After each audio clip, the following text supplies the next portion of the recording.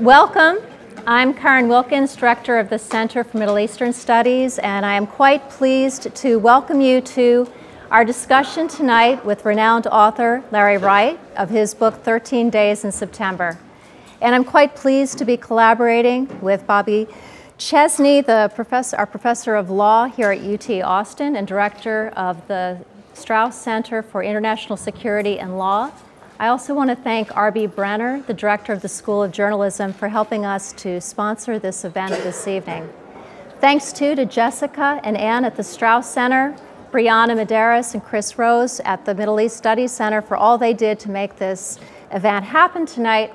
And I also want to thank Vintage Books and the University Co-op. They are selling the books upstairs at the end of our event. After our question and answer session, please join us at a reception that will be up the stairs. We'll have books for sale. Larry will be signing them until about 7:30. And I want to say just a few quick words about the Center for Middle Eastern Studies. We have a critical mission, and that is not only to educate the university community here at the University of Texas at Austin, but also to engage in critical dialogue with our public communities about the complexity of events in the Middle East. One of our goals is to improve communication by trying to think past simplistic media stereotypes and to invite critical inquiry. And that's where the book we're discussing this evening, I think, is so significant.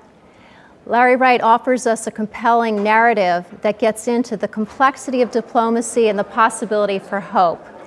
And I want to thank him as well for being such a good friend to us here at the University of Texas. I work in media studies in the College of Communication and in liberal arts with the Center for Middle Eastern Studies. And 10 years ago, when we invited him to be part of a symposium that we had on our efforts to improve representation of Arab communities in U.S. news and popular culture, he was a quite enthusiastic and collaborative partner in that venture and has been quite generous with his time since then. If you're interested in learning more about events sponsored by Middle East Studies or the Strauss Center for International Security and Law, we will have an email sign-up sheet that is upstairs at the reception, so please sign that and become part of our community. We're very happy that you're here tonight, and next I'd like to introduce Bobby Chesney, the director of the Strauss Center, as well as Associate Dean for Academic Affairs and professor in the School of Law. Thank you.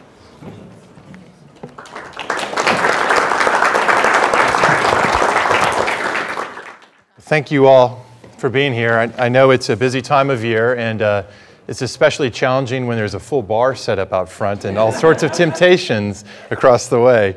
I fully expect we'll have a few folks who straggle in later and who will amaze us all with questions about startups and entrepreneurship, and I know that Larry will be able to answer them all without trouble. If there's any one theme that has persistently influenced international affairs across time and across cultures, it may be the cross-currents of religious faith. And if there's any one theme that has consistently influenced our own national story through its many ups and downs, it may be the cross-currents of religious faith. If there's any one theme that constantly informs our own individual lives, in many cases, it's the cross-currents of religious faith. And if there's any one artist who has the gift for capturing, distilling, refracting, and interpreting this grand common theme across all its many manifestations, large and small, that person most certainly is Lawrence Wright. I need hardly detain you with a detailed account of his many and varied accomplishments, but I can't resist offering just a few words. So what follows are, quite literally, a few words about them.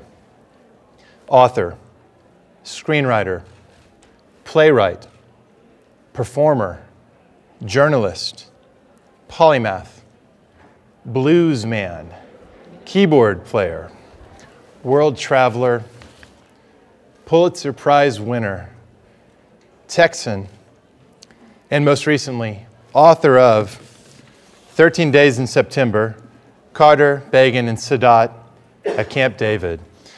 It's a triptych portrait of religious cultures, of nations, of men and women, a resonant work of history, of human insight, a timely reminder of how peace has been made, how peace can be made. It's an honor to introduce him to you here today. Ladies and gentlemen, Lawrence Wright.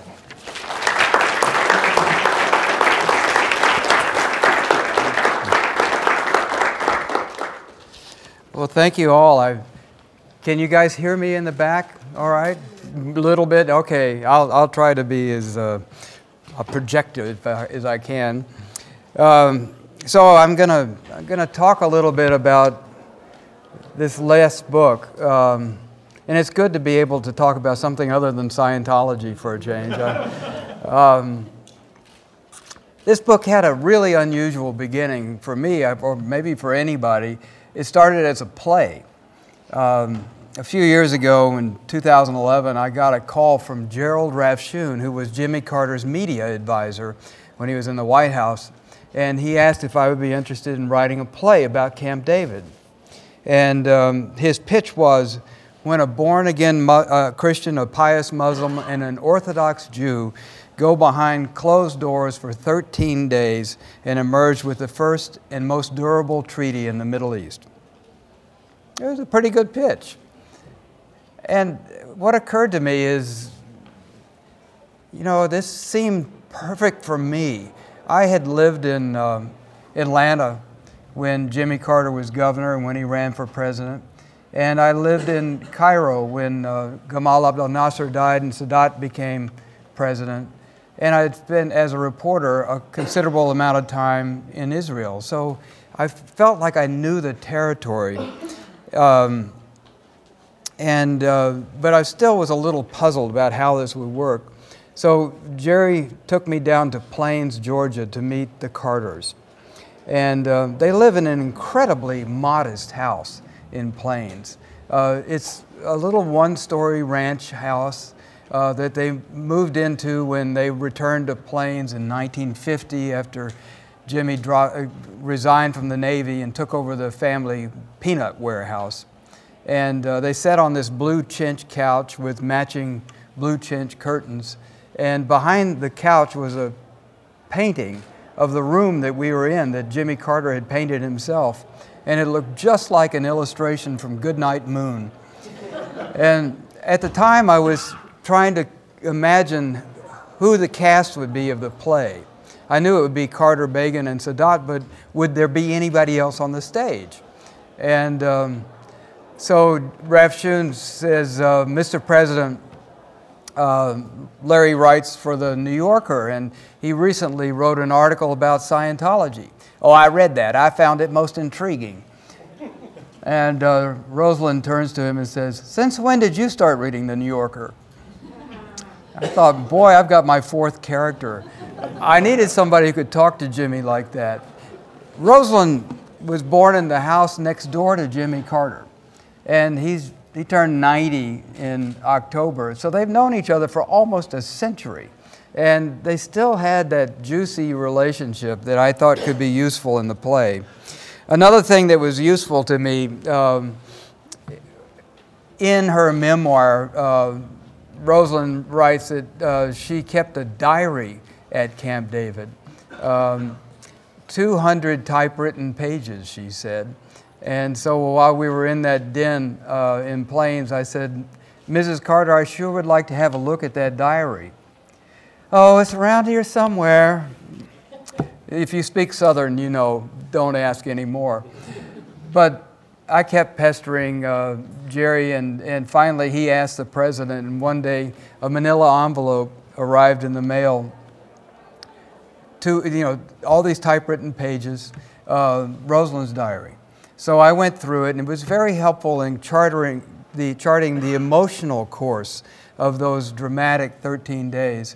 And so I highlighted the stuff that was useful and made some marginal notes. And a month later, Jerry asked, Larry, where's that diary? Rosalind wants it back. It's the only copy. So I had to write a really agonizing apology back to the former First Lady that you'll know at least what caught my interest. Now,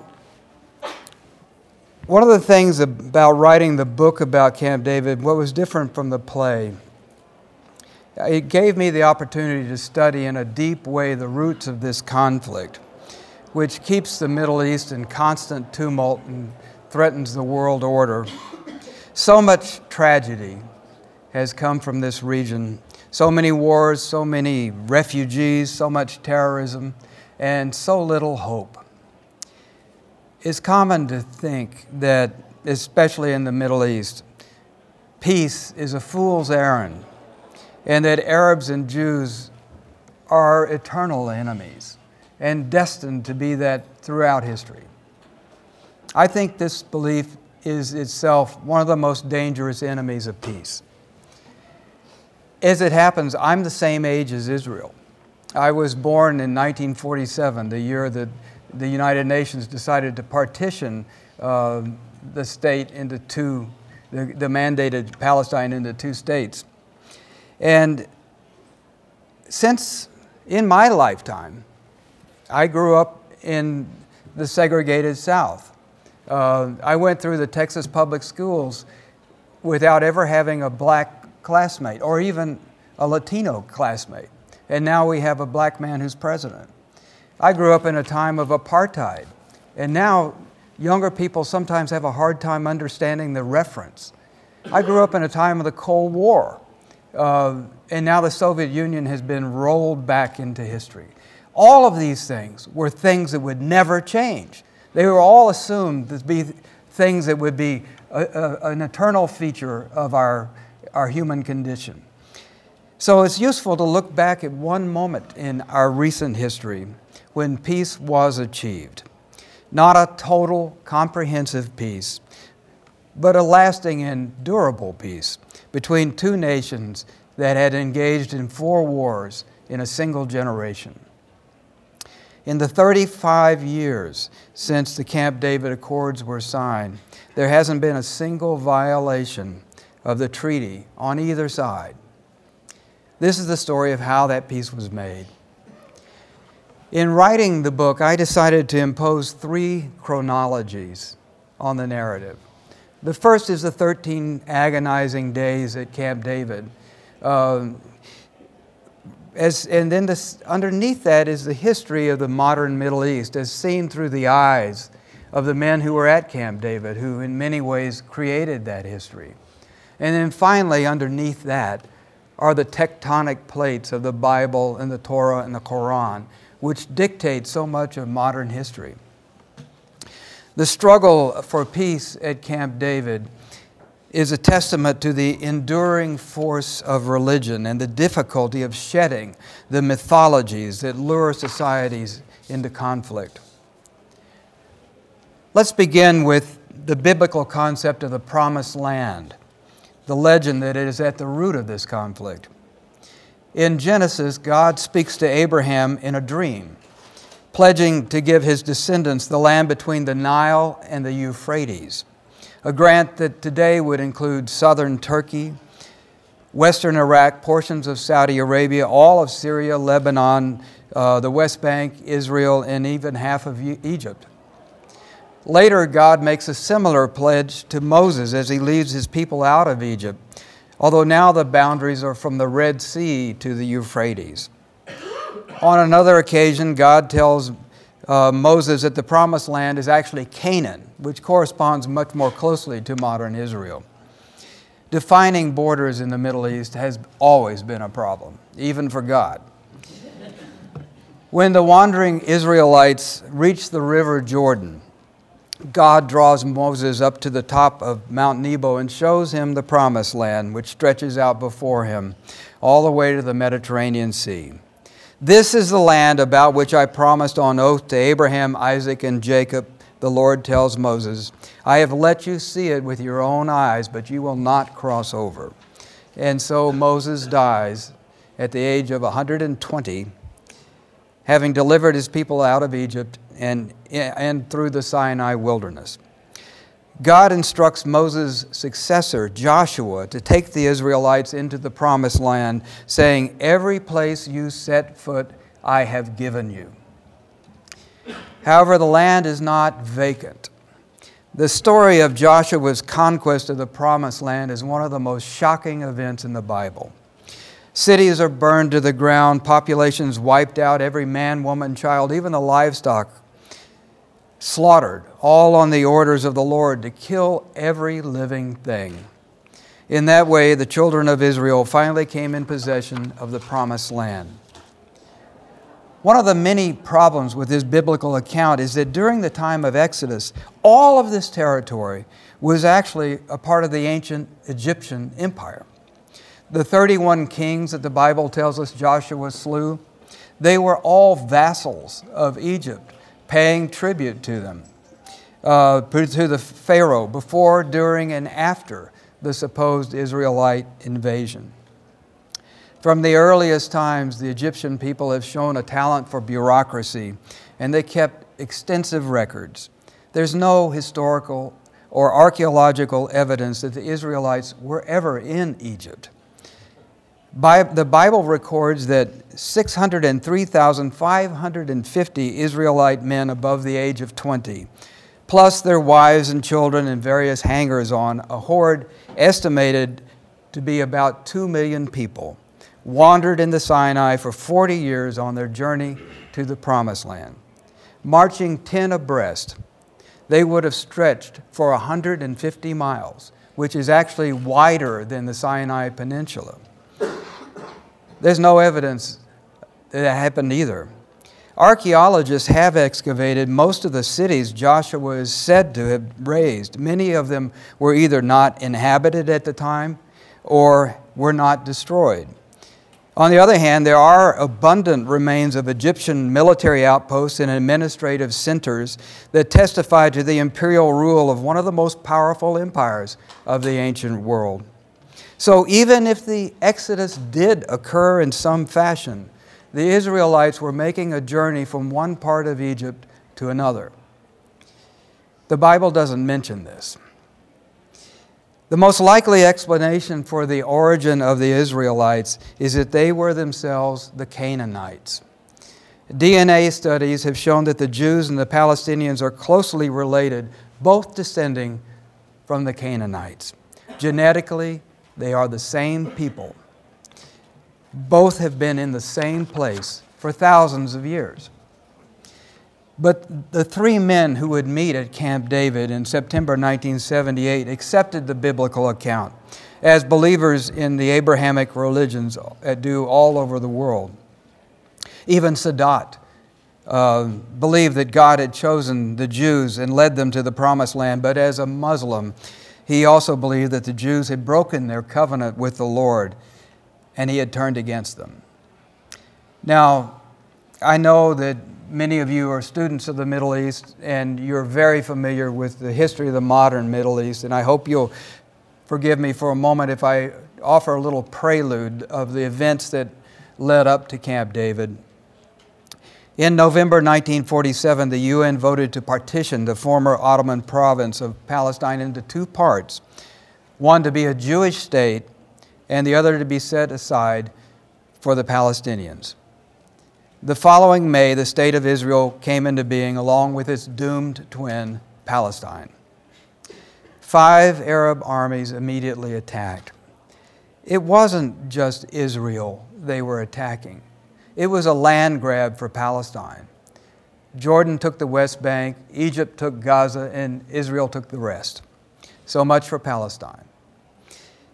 In 1956, after Egyptian President Gamal Abdel Nasser nationalized the Suez Canal, Israel conspired with England and France to attack Egypt and take over the canal. Eisenhower forced the return of the Sinai to Egypt. That was the end of Egypt, of England and France as world powers. And it consolidated in the minds of Arabs the idea that Israel is an outpost of Western colonialism. Another feature of that war was that the United States, for better or worse, took on the Middle East portfolio. In 1967, Nasser demanded that UN peacekeepers be removed from the Sinai and cut off access to the Straits of Tiran, which Israel considered acts of war. In June, Israel attacked and wiped out 3 Arab armies in 6 days. Israel seized the West Bank, including the Old City of Jerusalem, which had been under Jordanian control since 1948. It also took the Golan Heights from Syria, as well as the Sinai Peninsula, including Gaza from Egypt. It tripled the size of Israel, adding 1.5 million Arabs. At the time, there were only 2 million Jews in Israel. Now, let me speak a minute about the psychological effect of that 1967 war. Before the war, Israel lived in fear of outright annihilation. People were fleeing the country. Gas masks were passed around. There were trenches dug in city parks for the mass graves that they expected to be needed. But in the space of an hour, the Egyptian Air Force was wiped out. We call it the Six-Day War, but really a 60-minute war would be more appropriate, because after that, it was just a mopping up exercise. Israel's lightning victory excited Jews all over the world. They began immigrating into Israel in large numbers, reversing the flow, believing that prophecy was being fulfilled. It wasn't just Jews that believed that. Many Christians did as well. The consolidation of Israel hearkened to the end of days, when the Messiah will return.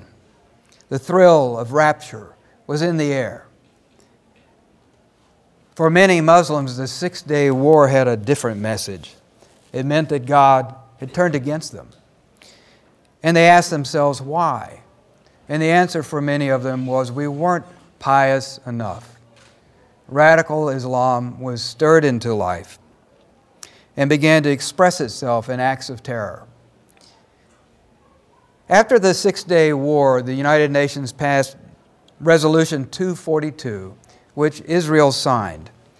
It states that Israel would withdraw from territories occupied during the 1967 war.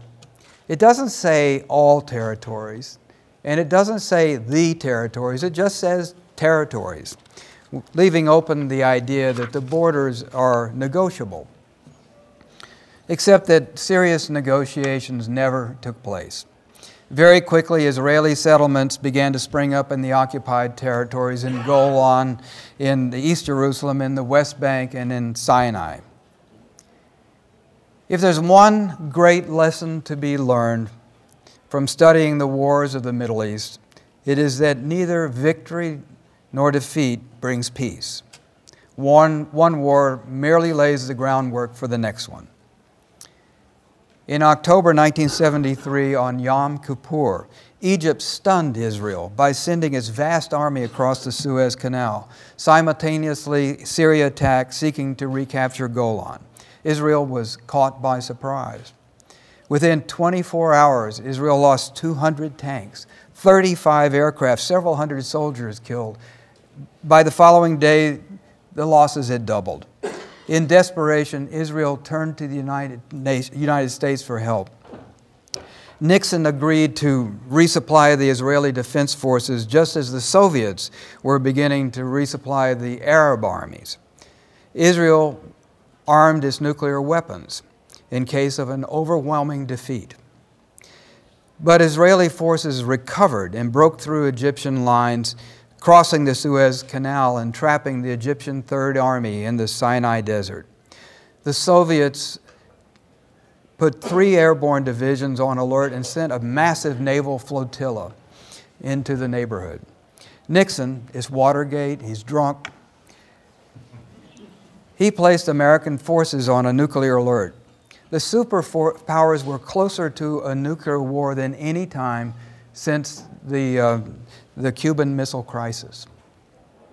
It took very skillful negotiation by Henry Kissinger to disentangle this superpower train wreck. This was the story of the first 30 years of Israel's existence, near constant war with its neighbors, but especially with Egypt, the only country in the neighborhood that actually posed a real threat to Israel's existence. Now let's take a look at the 3 men who would meet at Camp David. Jimmy Carter was a one-term governor of Georgia when he was elected president in 1976. The Carters were the only white family in a little South Georgia town called Archery near Plains. The other 55 families were all black. The only Jew that Jimmy Carter knew when he was growing up was his uncle, Louis Bronstein, an insurance salesman in Chattanooga who could chin himself with one hand, which made a huge impression on little Jimmy Carter. The first time he met an Arab, he was governor and he went to the Daytona 500, and there was an Arab sitting in his box. He lost that first race as governor to Lester Maddox, one of the most racist figures in Georgia's history. When I was living in Georgia at the time, and Lester Maddox was famous for driving. He had a restaurant called the Pickwick, and he chased black customers out of his restaurant with an axe handle and a pistol. And the other thing that made him notable is he could ride a bicycle backward, which was apparently qualified you for high office in Georgia at the time, but it was very impressive. This was the lowest point in Jimmy Carter's political career, and it's a period of time when he was born again. He ran for governor again, and his biggest supporter was an Iranian Jew named David Rabham, a businessman from Savannah, who was also a pilot. And he would fly Jimmy across the state of Georgia, and they flew around so much that Jimmy learned how to fly the plane while Rabham took naps. And one time, Jimmy was flying the plane and the engine died. And so he nudges David and says, "David, wake up." And still, David, wake up. What's wrong? We're out of gas. And so Rabham says, "Then we're going to crash." And he let that sit there for a moment, and then he opened up the spare gas tank. Not a lot of people tease Jimmy Carter. So when Carter cooled off, he said to Rabham,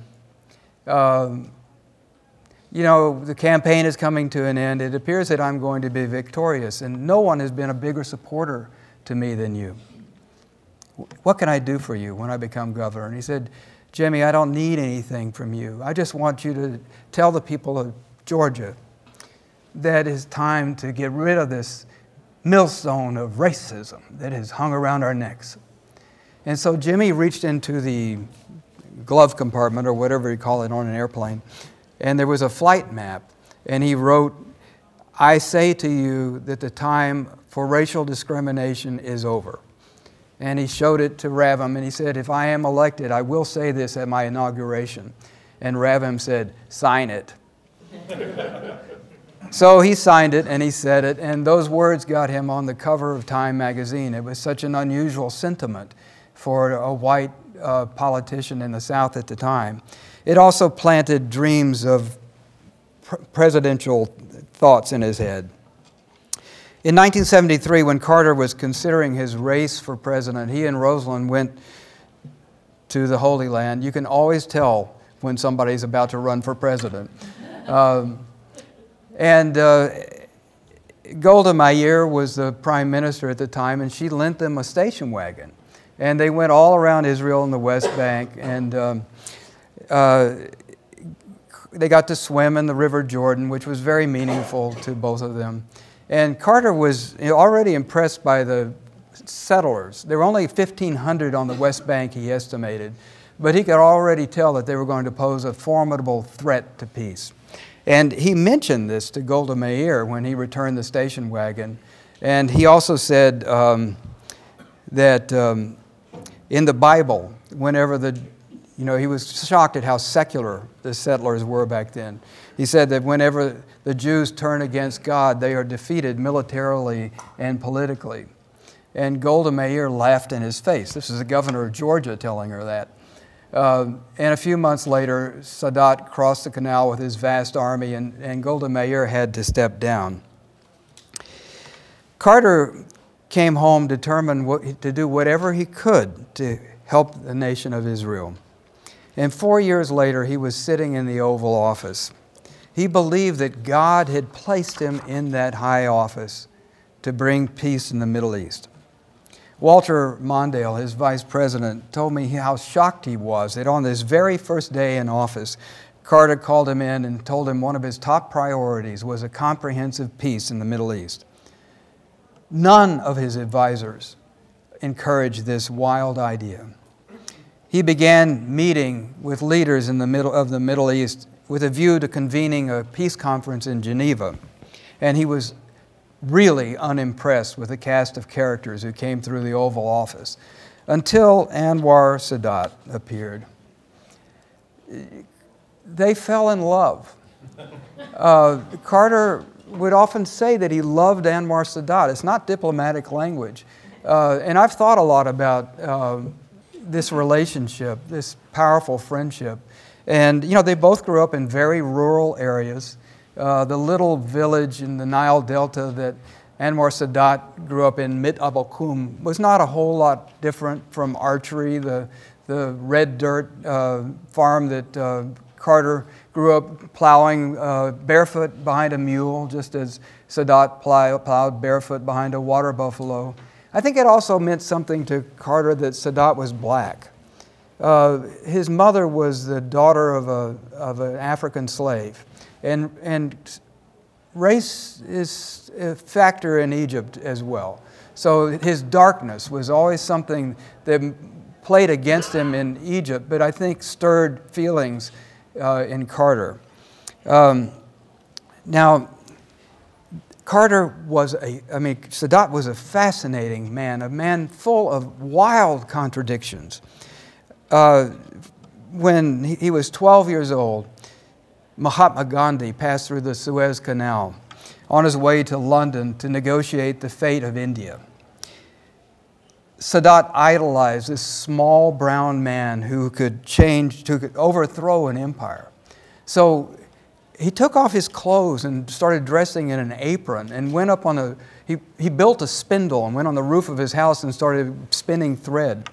So he went that far in his adoration of Gandhi. But another person he idolized was Adolf Hitler.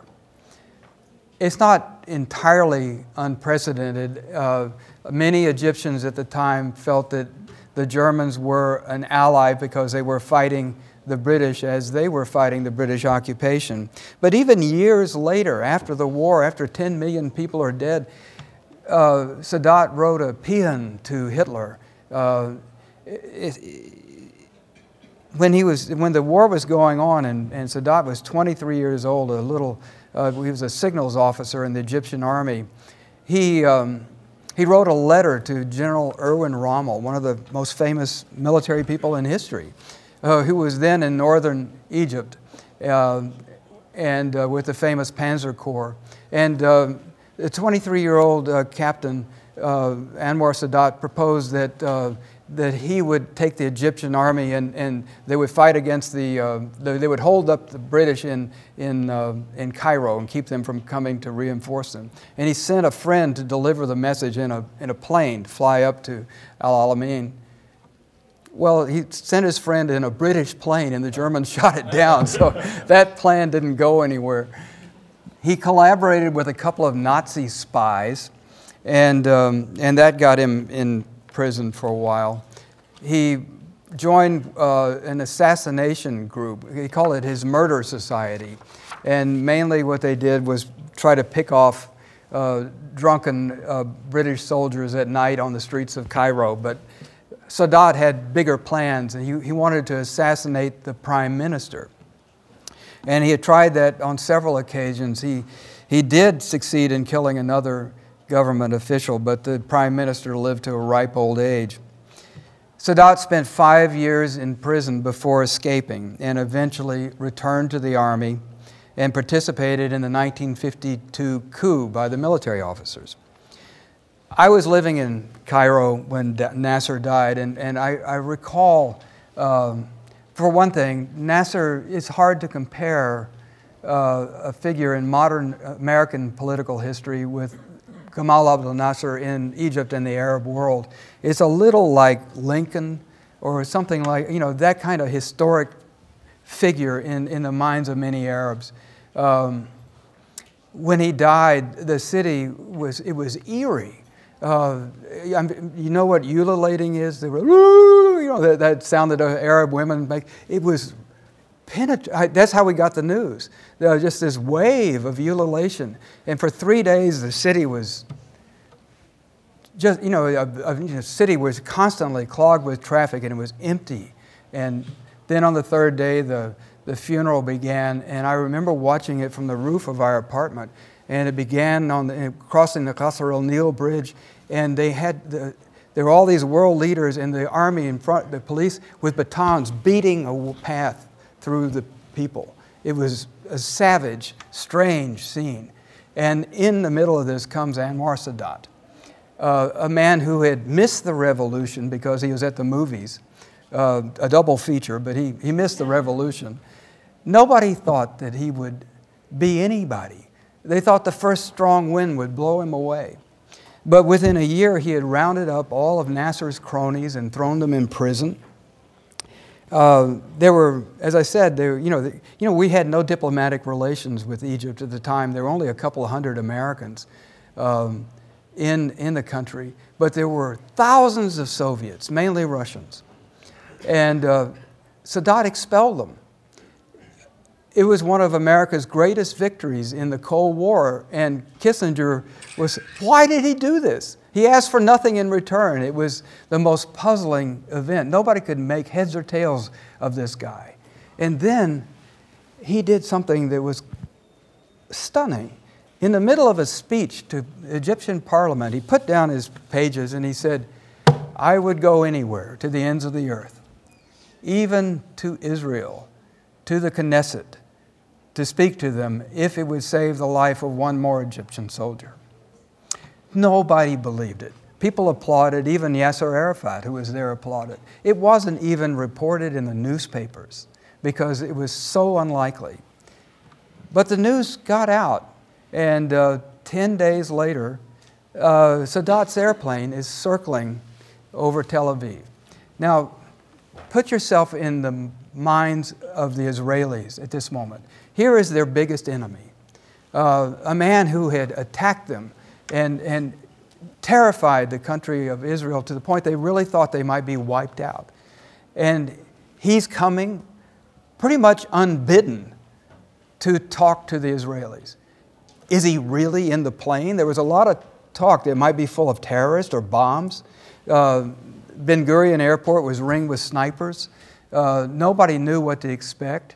The Israeli National Orchestra didn't know how to play the Egyptian national anthem, so they had to listen to Radio Cairo to kind of get the gist of it.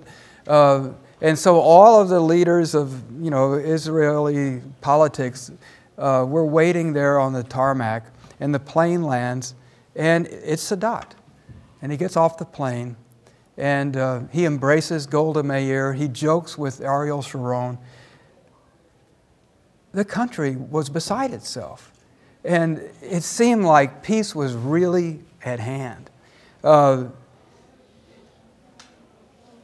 Sadat came home empty-handed from that historic overture. And in part, that was because of Menachem Begin, the recently elected Israeli prime minister. This is a man whose entire political career was devoted to expanding the land of Israel. Begin was born in a little Polish town called Brisk. His first memory was of Polish soldiers flogging a Jew in a public park.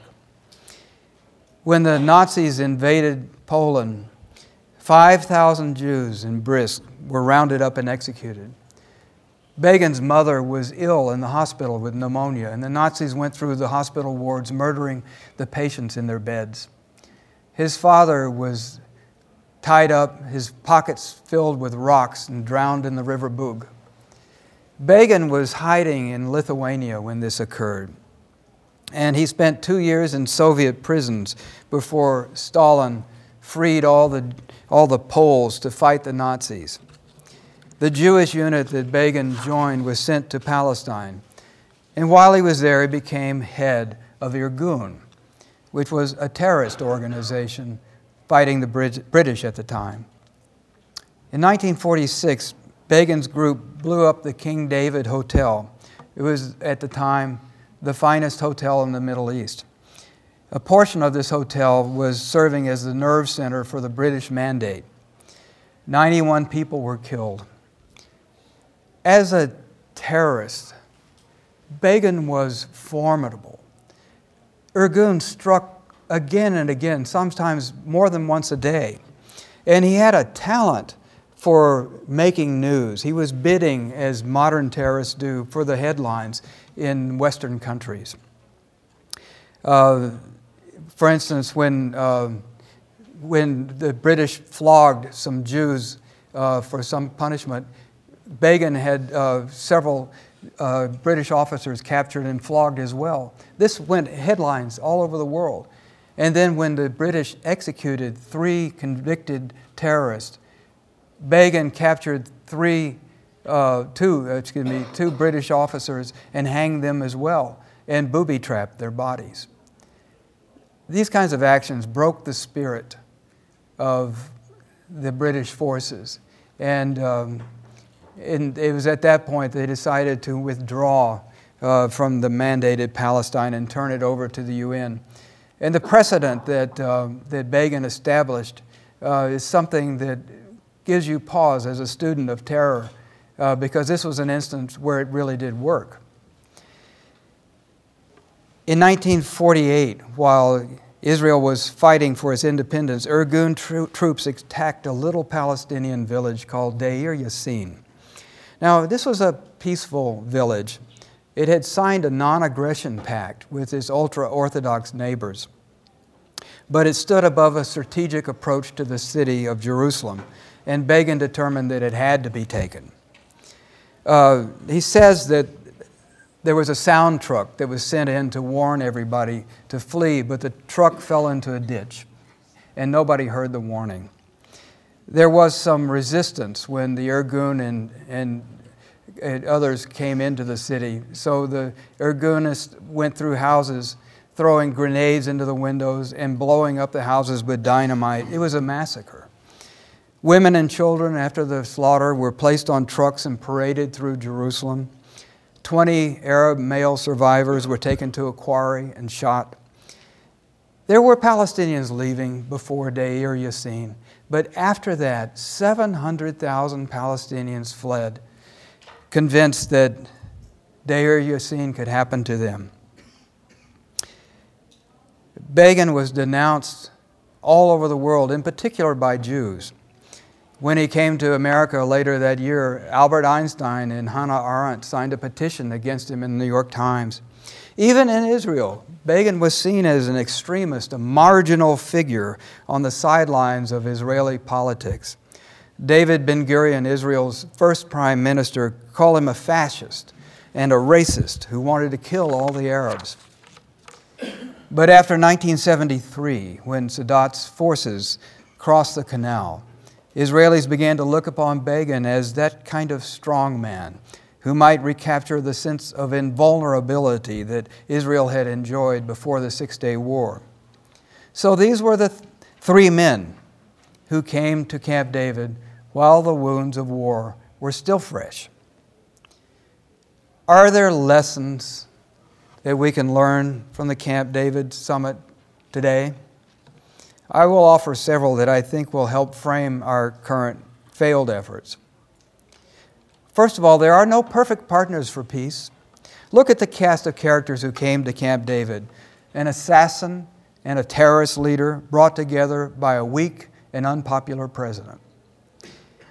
It would be hard to imagine 3 more unlikely partners for peace. But one thing these 3 men had in common was political courage. Timing isn't everything. It's true that the 1973 Yom Kippur War shook Israel out of its reverie of unchallenged dominance and changed the political context. But the surprise attack that Sadat engineered only reinforced the need in the minds of many Israelis to hold on to the Sinai Peninsula as a strategic buffer against Egyptian armies. It had been a concourse for Egyptian armies for centuries. For Sadat, in Egypt, Sadat was practically alone in his belief that peace with Israel was possible or even desirable. 2 of his foreign ministers resigned when he went to Jerusalem, and a third resigned at Camp David. One of the days on Camp David, Carter, he saw how angry the Egyptian delegation was at their own leader. And he woke up in the middle of the night convinced that Sadat was going to be assassinated at Camp David by his own delegation. He woke up Brzezinski, his national security advisor, who was running around at 4 in the morning trying to reinforce the security around Sadat's cabin. Of course, it was a prelude. And it's true that Sadat signed his death warrant at Camp David. Carter had his own political troubles. He was struggling with a faltering economy, double-digit inflation. The prime rate was 20%. The Shah was going down. He was in the middle of midterm congressional elections. His political advisors were unanimously opposed to this quixotic attempt to bring peace when there were so many problems at home.